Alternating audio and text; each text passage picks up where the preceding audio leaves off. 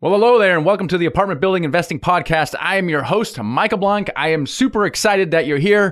If you're watching this on YouTube, then it's a great way to provide comments for us, and our team and I are looking and answering your questions. If you're on iTunes, your podcast, it's a fantastic way to take us on the road or at home. And so thank you so much for following us on both of these mediums here. Today I have a fantastic show for you guys because the most popular shows are the ones where people quit their jobs with apartment buildings. And today we have a guest who is unbelievable. Kyle Marcotte. He actually quit college when he was 20 because he had already done 2 multifamily deals. It is unbelievable. This guy literally has taken every single objection I've ever heard of off the table. I don't have enough experience. I don't have any money. I'm too young. I don't know enough. And he figured out how to do 2 deals in college. When he was 20 years old, he quit his job. This is probably one of the most incredible stories I've ever had on the podcast. So it is unbelievably inspiring to hear Kyle talk about his journey and what he has done and what he's going to do. I mean, it is really, really outstanding.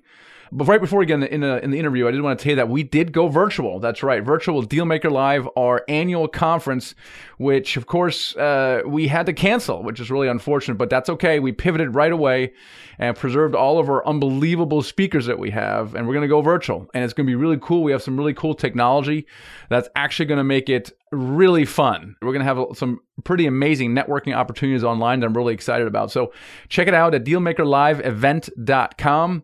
We still are several weeks away from having that event, but it's going to be pretty awesome. Dealmakerliveevent.com is the website.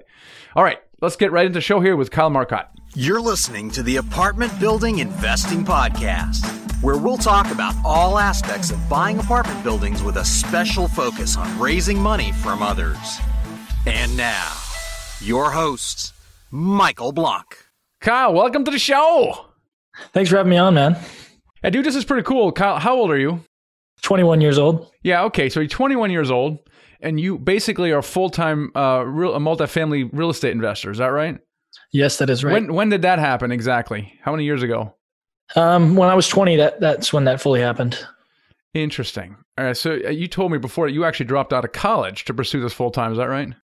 Yes, I did. That's pretty cool, Kyle. That makes you the youngest person that I know of that has been financially free with real estate, which is pretty cool. So now I gotta know, how did this happen? All right, so rewind not too far ago. Sometimes we got to rewind the clock 15 years with you. How did you get started with real estate?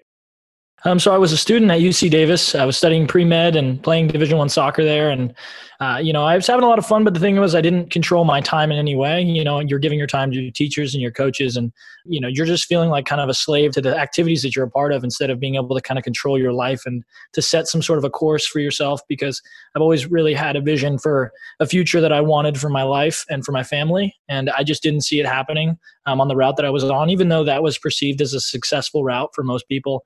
Going to the 4-year university, then getting your medical, your MD and being all doctor and parents being proud and, playing Division I sports and et cetera. But it wasn't for me, and I had to listen to my heart. And after I read a book, Rich Dad, Poor Dad, my sophomore year, I started to realize that there was actually a way to control my time, like I had been kind of curious about, but I never really had the means to do so.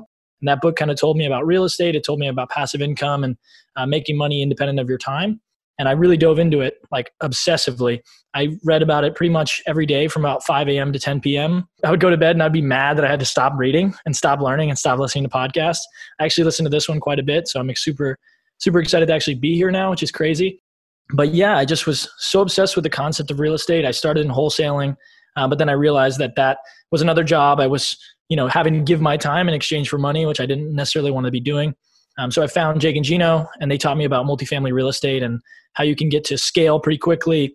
Once you get over that 75 unit mark, you can hire someone full time. The income of the property is going to support that.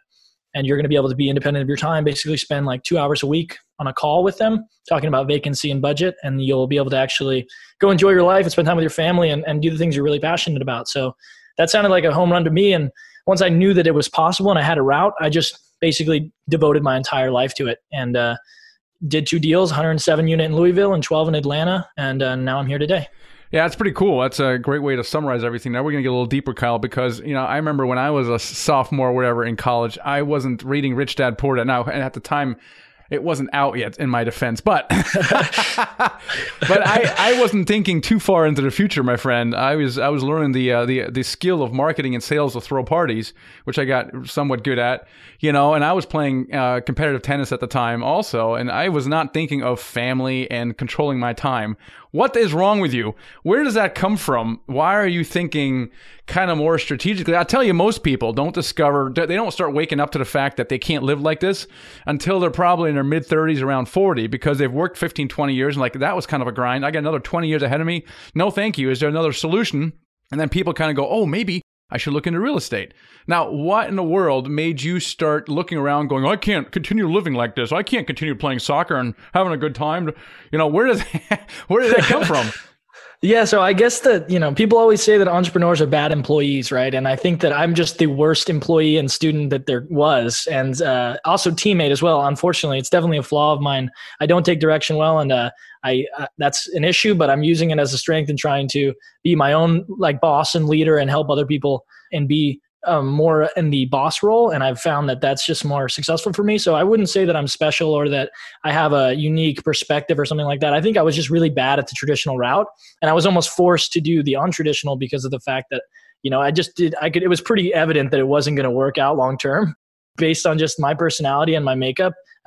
Going to class, clocking in, doing a set thing and not having an explanation as to why we're doing it, just to do it because we're telling you to. That was something that I just never from a young age was able to really accept. So I'd always been upset with the school system and always been upset with the traditional route. And I guess I reached my breaking point a little bit earlier than most people, I guess. Yeah. What was your breaking point, Kyle? So to be really specific, it was actually, I came back from a soccer practice. We had been doing 2 days in the summer. And I just was dreading going back to, chemistry and calculus and some of the undergrad medical classes that are just ridiculously difficult, especially at UC Davis, which is one of the better schools in the country, especially for, science and STEM majors like that. So just going back to organic chemistry, regular chemistry, calculus, physics, I just was like, there's no way I can do this. I was just in the shower after practice. I remember I had my head on the wall and I was just like, man, there's no way I can move forward and continue to be happy in any sense. And I really value happiness and passion. That's something that's always driven my life. I played soccer from a young age and pursued my passion. I didn't necessarily do as well in high school as I probably should have. I definitely was able to get into UC Davis more on the soccer rather than the school. And I wish that I spent more time on school. But the thing was, I've always been someone who follows their heart and their passion. And soccer was that for me. And it started to become not fun anymore. And I was like, I'm not used to living in a state of, not following something that I really like. So I got to go and find something new. And thank God that I found that book when I did. And it just all kind of came together. A lot of us, including myself, didn't discover that they were entrepreneurs until much later in life. I think I was in my mid-30s when I discovered I was actually an entrepreneur. At one point, did you realize that you had more of an entrepreneurial bent? Probably just showing up to class every day and always trying to think of ways that I could be doing the class better, ways that I could be engaging the students more and how I would present the information in a different way, in a different light. And I was never just taking in anything. I was always observing and kind of having a perspective on it of how can I be a better leader than this teacher currently? Like, what are they doing that's not inspiring these kids? Because I'm seeing them drone on in a monotone way and provide boring information in the same set. And I'm sitting there being like, okay, I have dyslexia and I don't learn in a traditional way. And I wish that the teacher knew that, not everyone in this room is going to learn the same way. And I wish they could address the class in sections and have a different approach. And I was just always like thinking about how to run things better. And I never was really just able to drop into the system, especially with coaching. And soccer, I had a certain perspective on how the team should play. And at times that didn't gel with the coaches. And there was often times where there was conflict there. And, I just was never able to really set into a role without an explanation as to why. I was always trying to figure out the best way to do things.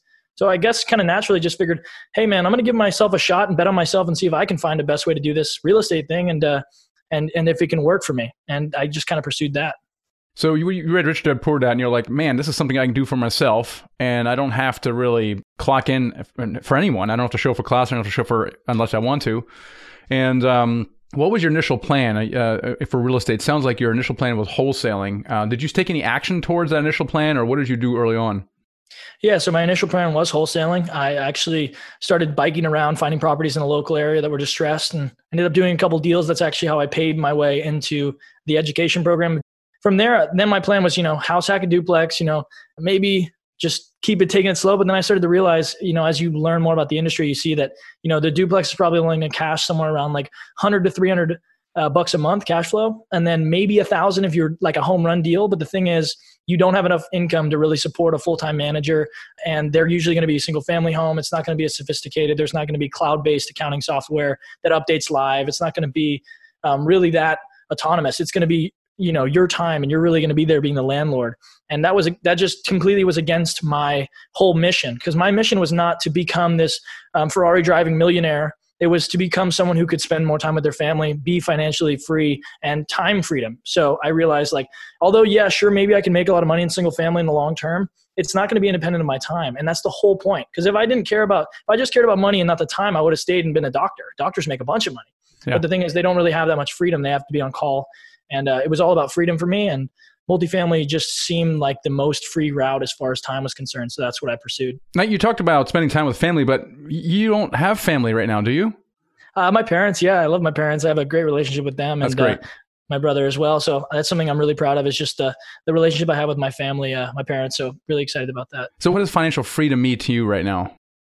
Financial freedom to me just means being able to replace my expenses on a monthly basis and pay for my lifestyle with cash flow or with residual income from investments. And be able to kind of control what my day looks like. If I want to come on a podcast at noon, I can. I don't have to be, taking my lunch break to do it or something like that. You know what I mean? Yeah. So I mean, this is an important point. What does financial freedom mean to anyone watching or listening to this? And it's a very personal thing. What are you doing with your free time right now? Right now, I'm trying to build a personal brand on Instagram and social media in general so that I can get more passive investors for these syndications. Because, I've done 2 so far, but the thing is, you got to have as big of an investor base as you can have so that you can do more deals and you can help more people get to a financial freedom level in their life. Because that's the whole goal, right? Is to help these passive investors get to a point where they can also retire from the passive income. So it's educating people online and trying to become an expert and convince people to invest with a 21-year-old, which is definitely difficult, but finding ways around it by just trying to be as well educated as I can be and come on things like this and educate people. So there's many challenges sometimes getting into this business, and some are challenges and some are excuses. One of the excuses that I hear often is I'm too old, I'm too young, I'm too this, I'm too that. And how did you, as a 20-year-old at the time, how were you successful at getting a first deal done? How were you successful in convincing a broker that they should actually take you seriously? How did you get into that first deal? Yeah, so I think that the whole age thing is a great point, and I think that a lot of people struggle with this, and they actually forget that your age can be your biggest asset. So for me, being 20, when I would go to these conferences, everyone noticed me because I was 20. Everyone in there is 30 to 40 years old. So it ended up becoming a huge strength for me. As far as brokers are concerned, I have a email strategy that I email them on a biweekly basis on a spreadsheet, and I make sure that those are going out automatically. And I have a good CRM that tell me what their personal information is, their family's names, their kids' sporting events that I can comment on and things like that. So they didn't really even have to ask my age until I had already built a decent relationship with them. So the broker aspect was slightly easier, but the investor relationship, people have to see you face to face in order to make an investment with you, and they have to know who you are, and they ask you questions such as, have you done this before? And obviously the answer for me is no, and there's no getting around that. So I had to own that and be honest, tell them where I was, because there's no telling someone that you've done a deal when you look the way that I look, right? I clearly look 20 years old. And so I'd have to tell them honestly that, this is not something that I've done before, but it's something that I'm dedicated to. I've dropped out of school. I've left soccer behind. I've completely burned the boats. This is all I do. This is what I'm focused on. And then I'm going to work a lot harder than anyone else because my back's against the wall. And this is all that I got. And I'm not going to give up. I'm not going to quit. I'm not going to leave early. I'm going to make sure that your money's safe, and I'm going to work harder than anyone else. So that was kind of my pitch to get around the age aspect. That's cool. So you sold them on your grit, essentially. Anything else? Any other tools that you use to convince your investors to invest with you? Yeah, I have a pretty decent deal pitch deck that I have on my website that I think tries to walk people through the investment process in a simple way, because I'm not really trying to overcomplicate things. I've seen a lot of pitch decks that can get a little bit too into the weeds, and I think that a lot of people just want to know the basics, and also they want to know, what is the market going to look like? How is my deal going to be safe in the long term? What's the worst case situation, and what's the best case situation? So providing some sort of a sensitivity table as far as exit cap rates concerned, and just overall scenarios in general. So I try to provide a lot of different scenarios so that people can see these in a story format too, so that it's not just, numbers on a chart or a table. Cause I feel like, a lot of people are very sophisticated investors, but sometimes passive investors are just wealthy W-2s who want, to have some residual income, and they are not necessarily going to spend the time to understand what IRR is, to understand what a reversion cap rate is, and using all these words that they may not understand. And also these tables that just look like chicken scratch to them at a glance, and they're going to have to take a whole course just to know what you're saying. So I try to put it in a story form, and I'll try to put the worst case scenario in common English rather than all these different, sensitivity kind of statements like, oh, well, cash flow is going to decrease 30% on year one. And it's like, well, no, let's just say, 30% of people move out and this happens in the market, the jobs stop coming to Austin and yada, yada. I'll try to put it in a story form so that people can understand it regardless of their background. All right. Two things I'm hearing you say. Number one is you sold them on grit. So that's great. But number two, you keep bringing up story. And that's really important. At one of our events called the Financial Freedom Summit, which we do once a year, we have like the Shark Tank thing where people can pitch a deal, not a live deal, but a deal to the sharks. And the thing that they always say is, what's the story? What's the story? Because so many people will go out and they'll talk about IRR and returns and cash on cash. And no one really cares. They want that's the story that sells. So stories is really, really important. Number two, what I heard you say is got to keep it simple. And I love that. I love that. And number three, implicitly what you're saying is you sounded like you know what you were talking about, and you were educating a person.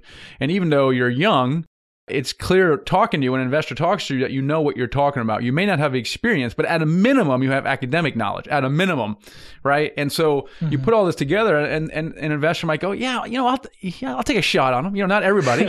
There's going to be a lot of investors who are going to go, and this is why the first deal is so hard to do. They'll go, I'm just going to wait till you do your first deal, right? So there's going to be some that are going to be on the fence, and I'm sure you encountered some of those, but it sounds like you convinced a few of them at least to invest in your first deal. So let's talk about your first deal. How'd you find it? Where was it? How big was it? Let's get into that a little bit. Yeah, so it was in Louisville, Kentucky, and it was a 107-unit deal. We found the deal based on a broker connection. I actually met a partner in the Jake and Chino group named Eli who got the deal from a broker, and then we decided to work on it together. He did a lot of the analytics, and I did a lot of the capital raising. We worked in the business plan together and kind of came together there, but he definitely had his role and I had mine. And the beautiful thing about the deal was we actually bought it thinking it was 106, but they had a downed unit that we ended up finding that just needed to be cleaned up. So that added a bunch of NOI day one. And then we also had a huge payroll expense that we were able to cut because they actually had a relative being the on-site manager, and he was being paid almost double the market rate. So we were able to cut that in half on day one as well. So it was really just like a very simple home run deal, and the story was easy to tell investors. And also, it's not every day that you buy a 107 unit building thinking 106 and you end up, making a whole another unit out of it. It's kind of a easy to wrap your head around value add play. Yeah, that's kind of fun. So what was the purchase price and how much did you have to raise? So it was a $4.55 million purchase price, and we had to raise a little bit north of $1 million. I myself raised just a little bit over $600,000 for that deal. That's great. And how many investors did you talk to raise that much? Give us an idea. So I got told no by so many investors. I was a speaker at a local meetup. I eventually worked my way up there just by, working to check in and doing some, basic tasks around the meetup, and then finally asked for a speaking role as I kept adding value for months. And that actually led me to get a bunch of meetups for coffee and lunch after those meetups, because people would see you on stage with a mic. It immediately makes you an expert in the space, even no matter how young you look or how weird you look.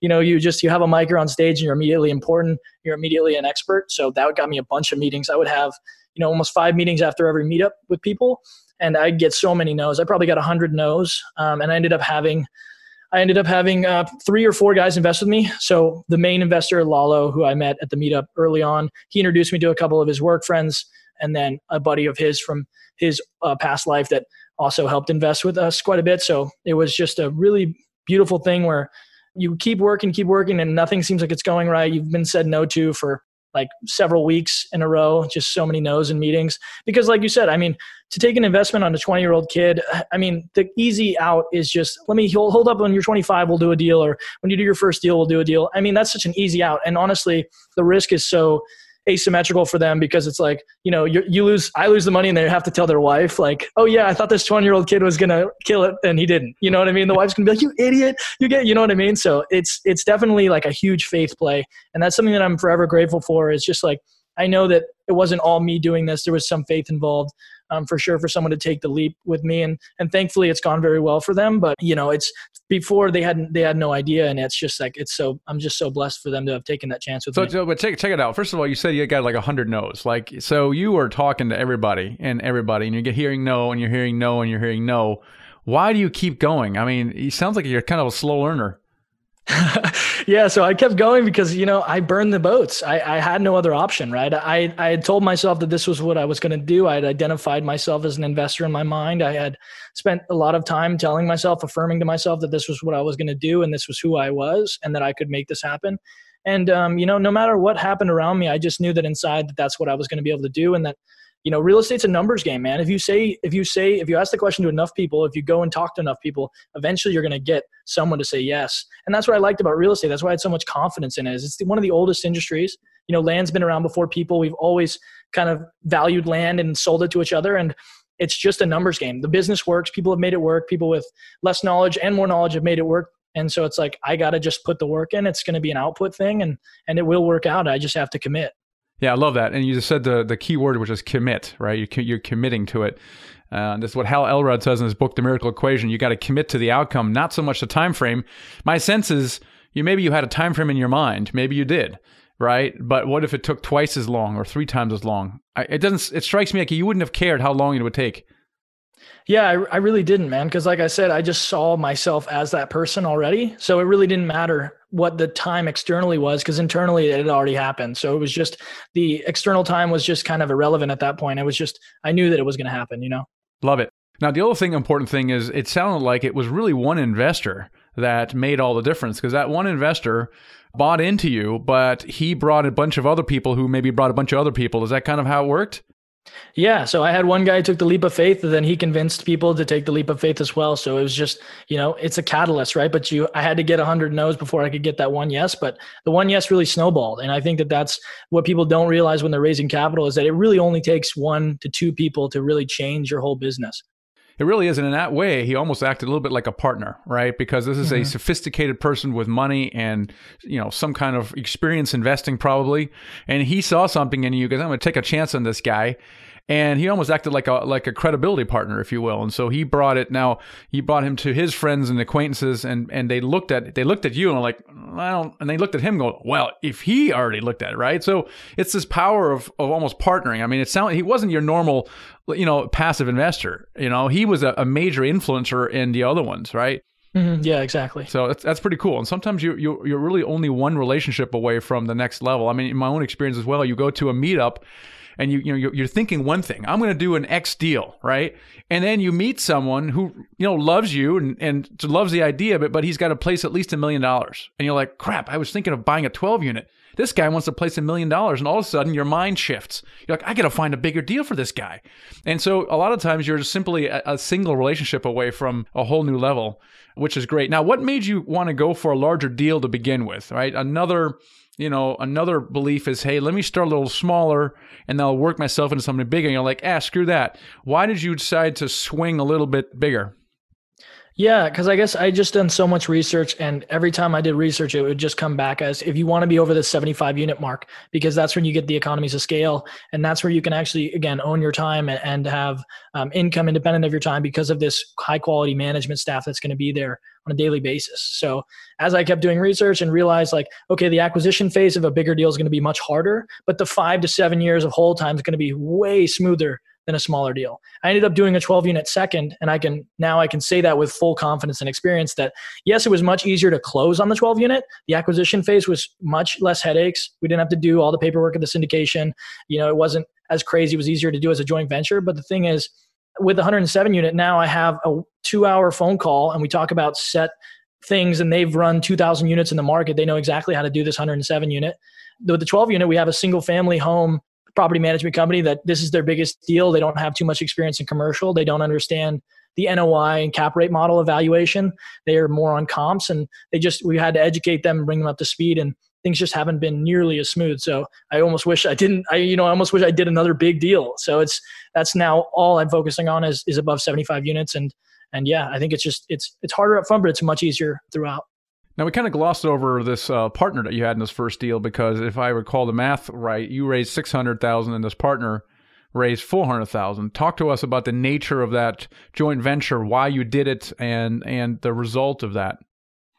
Yeah, so the 107 unit was still a syndication. We had me and Eli being GPs, and Eli was bringing some money from his own personal connections as well and helping with the underwriting. And then I brought, the majority of the capital, but yeah, he still knew that he was going to have people who were going to be able to bring capital. The person he brought in actually 1031 into the syndication, which ended up, being a whole educational lesson and tenant and common agreements and things like that, which I was super not prepared for, but we ended up figuring it out. And, but yeah, we probably would have had me raise the rest of the capital, but he had a guy coming in 1031 and we knew that we could accommodate $400,000 really from one person. So we wanted to make sure that we could do that. But, hence the tenant and common agreement had to happen. And that's a whole new ballgame with paperwork and legality and risk. So we had to figure that out, but it was definitely a great lesson. So when you first partnered with him, though, it sounds like his initial role was not to raise capital. It was more underwriting. Why did you partner with him in that way? You can't do spreadsheets? What's the matter with you? No, I can definitely do spreadsheets, and I'm definitely good at them. It's not where I like to be. It's not my passion place. I don't feel like time flies by when I'm on spreadsheets, and Eli is an actuary by trade before real estate. So he was very much numbers, very much spreadsheet.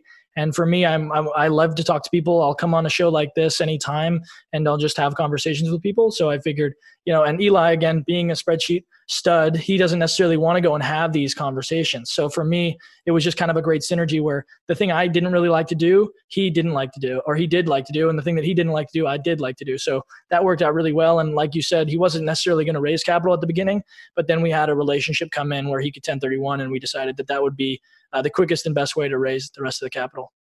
Now, what effect did that first deal have, that closing of the first deal? What effect did that have on everything you did after that?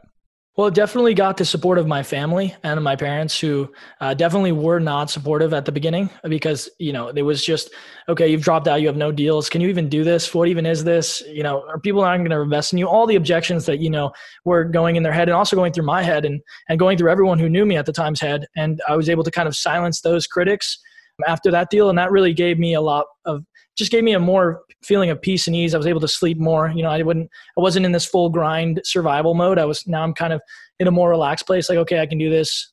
People now believe in me. I have some support. And that actually led into the 12 unit deal really quickly. And now we're under contract on a 90 unit in Austin that with coronavirus is going to take a little bit longer to close, but I think we're still going to be able to do it. So it's really just snowballed and give me a lot of momentum as well. And what happened now? How's the conversation going with your investors now you closed that first deal? Is it any different right now or is it about the same?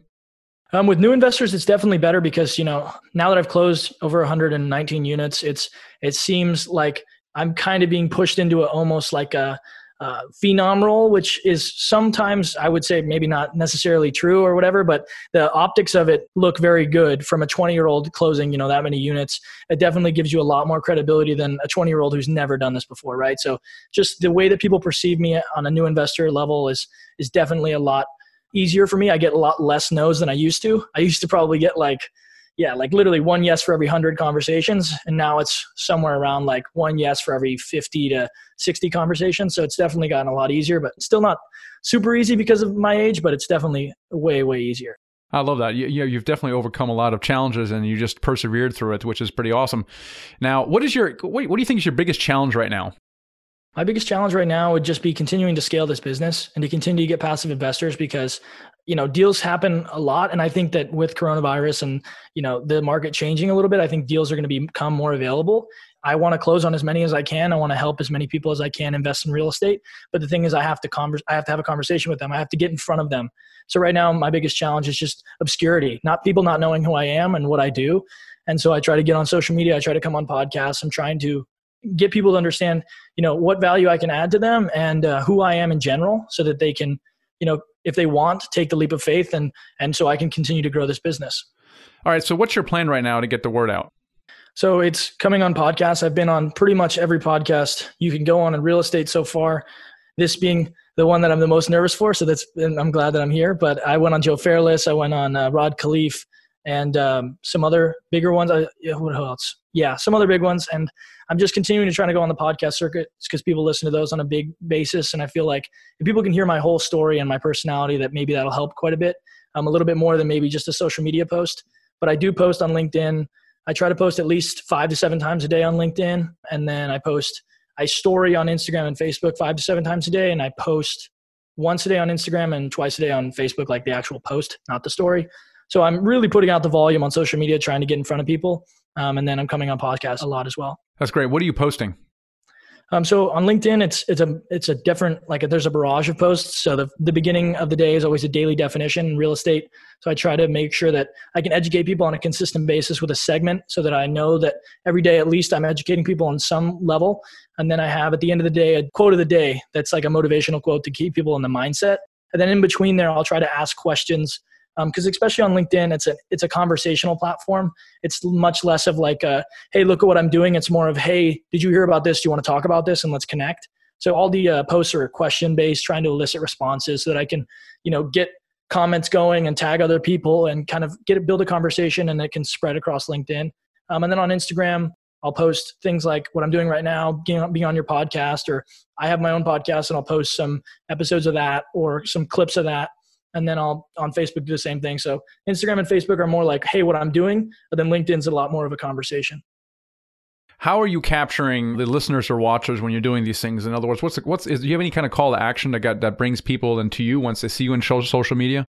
Yeah. So if you look at my website, it's actually pretty similar to yours because I heard you speak at the Raising Money Summit in Colorado, and you talked all about the Divvy theme, and I have your slides from the presentation, and I definitely went to town on building that website when I got home. And so it's very similar to yours in the sense that it's Divvy theme. And as soon as you get on the page, there's a call to action. It's to download one of my books. The book is How to Raise Capital. And immediately that sends you into a drip campaign on MailChimp. I know you use ActiveCampaign, but I use MailChimp, and it's the same concept of it's going to continue to move you through the education. And I have some free coaching calls just to talk about your goals and how to get started and things like that. And that's really popular with people from like 20 to 30 who are, in college or in their first job and kind of unhappy. And they want to talk about, the mindset of how to get out of it. And that's something that I've been having a lot of fun with, is talking to kids my age and how to motivate them. So that's not really converting passive investors right now, but it's really, making my heart expand a little bit. And I love to work in that space. So that's been a lot of fun. But I have all these educational resources on my website that are like lead magnets, I guess.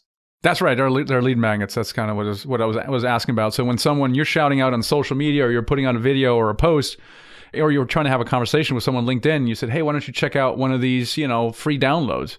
And that now enters your automations and eventually will result in a call with you, right? And then at that point, you can present them with deals. Is that kind of how it works? Yes, exactly. Cool. All right. And how's that going? It's going pretty well. It's definitely going a lot better. I've especially with some of these podcasts, people are now coming into the funnel quite a bit. I did a live stream with a guy on Instagram the other day, and it actually doubled my following on Instagram. So then that's put a bunch of people to download some of the resources. And I have, you can actually buy like my pitch deck that I was talking about earlier, and it's like $9. So I had a couple of people buy that as well, just because it's not that much money. So they were okay to buy it. And then I have, a lot of downloads, and people have joined my Freedom Club, which is like my Facebook group. And we talk about financial freedom and time freedom. And there's also some promos there where you can get like more coaching opportunities for free and just network with people as well. So just trying to build up, kind of like a platform, an education platform where people know what they're getting when they come to my website. They're talking about time freedom. They're not going to get the jets, the planes, the cars. They're going to get the guy who wants to spend more time with his family and have more freedom in his life. Yeah, so true. How do you plan on helping younger people like you? You said they don't necessarily convert to passive investors, but how do you think you can serve them? Just continue to inspire them to take action and realize that the prescribed path doesn't have to be what you do. If something's telling you something in your heart right now to go pursue something, you have a lot more fun doing something else, but people think it's stupid or it doesn't make a lot of money or yada, yada, yada. It has nothing to do with how much money you're going to make. It has everything to do with how much you're going to enjoy doing it. And of course, multifamily real estate is a more lucrative path. But like, for example, if you like to, I know Gary Vee always uses this example. It's like, if you want to talk about Ninja Turtles on a podcast, it's 2020. You literally can, and you can make $60,000, $70,000 a year doing that.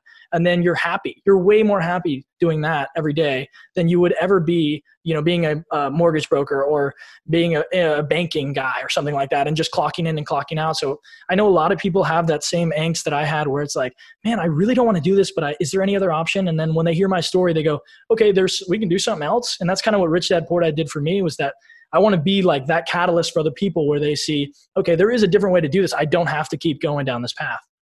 I mean, that's a scary thing though, right? Because especially when you're younger, you don't really have that self-confidence, and you rely a lot on authority figures around you, which tend to be your parents and your older siblings and other adults who are basically telling you that this is the prescribed path. You should do this. It's good. It's going to be good for you. And so you really had to put up with a lot of resistance to basically break free from that. How did you do that?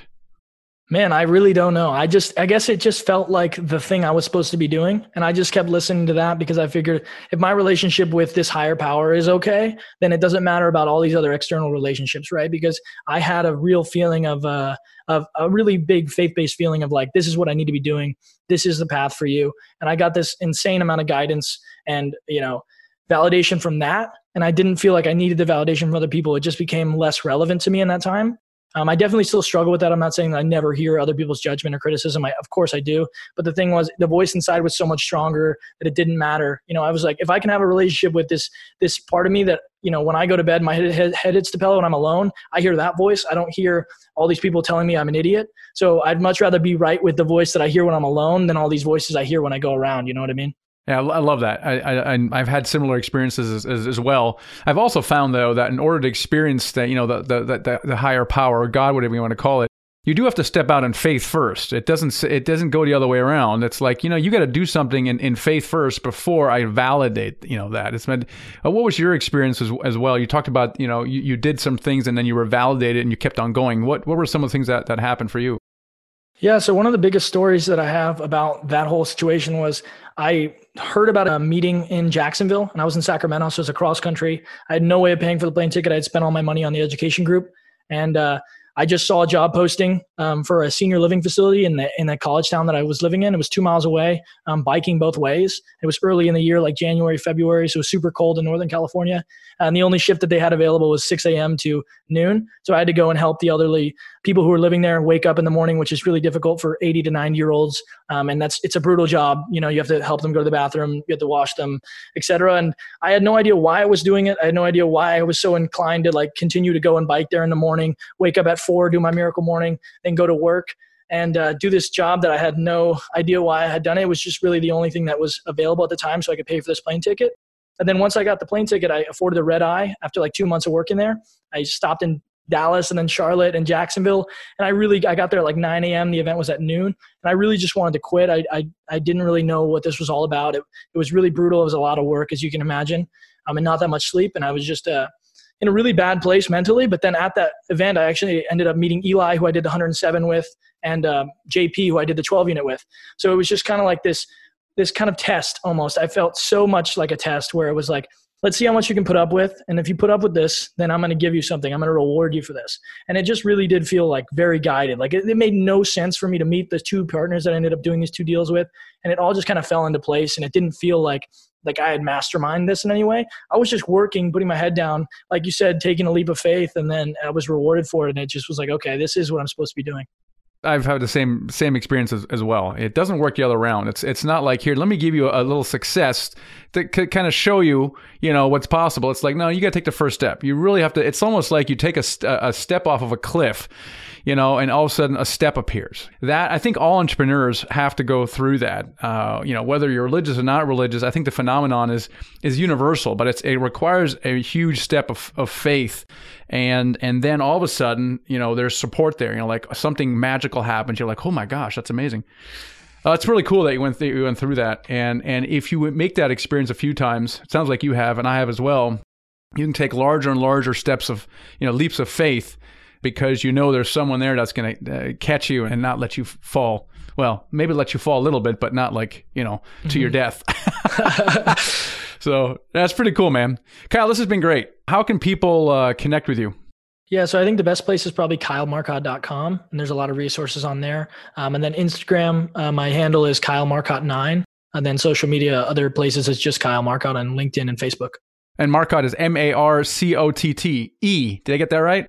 Yes, you did. I don't know why we put an E at the end there. It doesn't really make any sense, but it's 2 there. 2 T's and 1 E. That's fantastic. All right, you guys. So this has been great, Kyle. You took basically every possible objection off the table: age, experience, and money. And I thank you for that. I think you will have inspired hundreds, possibly thousands of people to try to do what you have done. So thanks so much for being on the show. Thank you for having me, man. It's been awesome. Wow. Was that amazing or what? I mean, I don't care what objection or excuse you have right now. Like, they're non-existent, right? I'm too young. I'm too old. I don't have any experience. I don't have any cash. Kyle figured it out. I mean, it's amazing. He looked at every objection, looked it in the eye and says, nope, not for me. And he figured it out and he just bulldozed forward. And what I love about that, he's got grit. He's got grit. And if I'm looking at the people who have done deals, and it doesn't really matter, it's interesting. It doesn't matter how much experience they have, how much money they have, their demographic at all. The people who do deals, regardless if they have money or not, whether they have previous, let's say, house flipping experience or not, it doesn't matter. What they all have in common is hustle. And Kyle embodies that. And I am so inspired, and hopefully you are too. That really is the lesson right now, is really being committed to an outcome. If you want to quit your job, you want financial freedom, whatever that means, how committed are you to that goal? What are you prepared to do? How hard are you prepared to work? And Kyle's answer was, as much as I need to. There is no other option. And I love that. Number 2, he said, educate yourself. And that is so key, because one of the reasons the brokers took him seriously on the phone, they didn't obviously know how old he was. He didn't know what he looked like. And it's because he was using the right language. He had a certain amount of confidence, and you only get that by educating yourself. I want to make sure you guys know our resources that we have. We have our flagship online course called The Ultimate Guide to Buying Apartment Buildings. And it really has everything you need to raise money, analyze deals, find the area you're working with. It's our flagship course. You can find out more about that at themichaelblank.com/products. That is a awesome resource for you if you believe in mentoring and you want to accelerate your outcome, your goals. And then check out our mentoring program. Go to themichaelblank.com/mentor and schedule a free strategy session with us and see if that's right for you. So we have a variety of educational resources, some that you have to invest in yourself, others that, of course, like the podcast or YouTube channel, are free, and we put out a lot of content. So really educate yourself. Now is a great time to do that. Number 3, it's really a numbers game, and it kind of gets back to hustle a little bit, but I'm surprised by how many people think that they make a couple offers and they're not accepted. Obviously, this thing doesn't work. What's funny is on the single family house investing, whether you're a flipper, wholesaler, or landlord, or you know it's a numbers game. You know there's a certain number of offers you have to make to get a certain number of deals. And it's the same thing in apartment building. So you really got to it's a numbers game, both with deals and also with investors. And Kyle really pointed that out as well. The 4th point really is joint venturing. And he actually joint ventured on his first 2 deals. And in fact, I would say the vast majority of people who do their first set of deals joint venture with others. And this is really why we put together the Dealmaker Mastermind community. We've opened it up recently to essentially everyone. It's a super affordable $49 per month.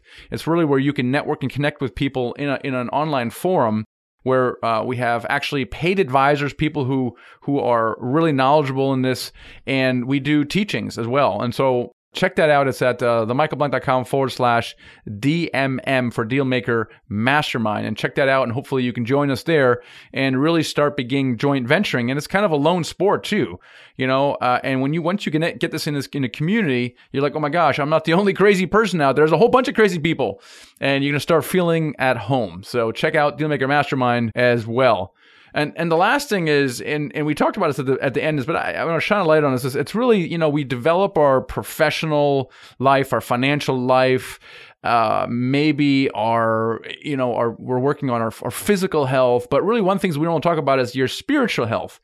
How much are you working on developing your spirituality? Because here's the thing, many people believe that, if you believe in God, it's a sign of weakness. I'm confident I can do whatever. I believe in myself. I don't really need to believe in a higher power. And I think that's limiting.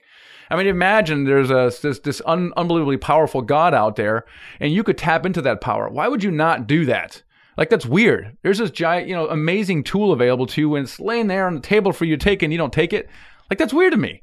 I mean, I would just say there are a lot of people that I have interviewed on this podcast, books I've read, who are unbelievably successful. And when you talk to them a little bit further, they are highly spiritual people. They actually have a relationship with God. And it doesn't really matter what you call that person, what religion you are, in my opinion, but you have a relationship with this God, and you start harnessing that power that is out there, and building that relationship. And it's really important. So developing that relationship with God is not only makes you a better person, in my opinion, but it also makes you a better spouse. It makes you a better father or mother. It makes you a better entrepreneur, and And at the end of the day, my friends, it leads to a more fulfilled life. Now, is it always going to be easy? No, not at all. But we all go through challenges. But what it does is it makes you know that there's a God out there who actually is looking out for you, and it gives you an unbelievable peace and calm. And this is kind of what got me through the last recession. And I had always gone to church beforehand, but I never really tested my faith. I never really needed God to show up until the last recession. And oh my gosh, did he show up? But it was only after I did a variety of things in pure faith. And then I was tested some more by literally losing all of my money, adding another couple $100,000 of debt on top of it, and almost lost my house. And I, through that experience, really developed an amazing sense of calm and peace. So when, things are going on around me, I'm much more calm than I was before. And therefore I can act much calmer. I can make better decisions because I'm not freaking out right now. So anyway, just a thought, not a sermon, just a thought. And I really encourage you guys to work on your spirituality. I think it's super, super important. All right, guys, that's enough of my sermon today. Appreciate you so much. Catch you in the next episode. Thanks for listening to the Apartment Building Investing Podcast with Michael Blank. For more free podcasts, articles, and videos, go to themichaelblank.com. There, you can also download the free ebook, The Secret to Raising Money to Buy Your First Apartment Building. Till next time.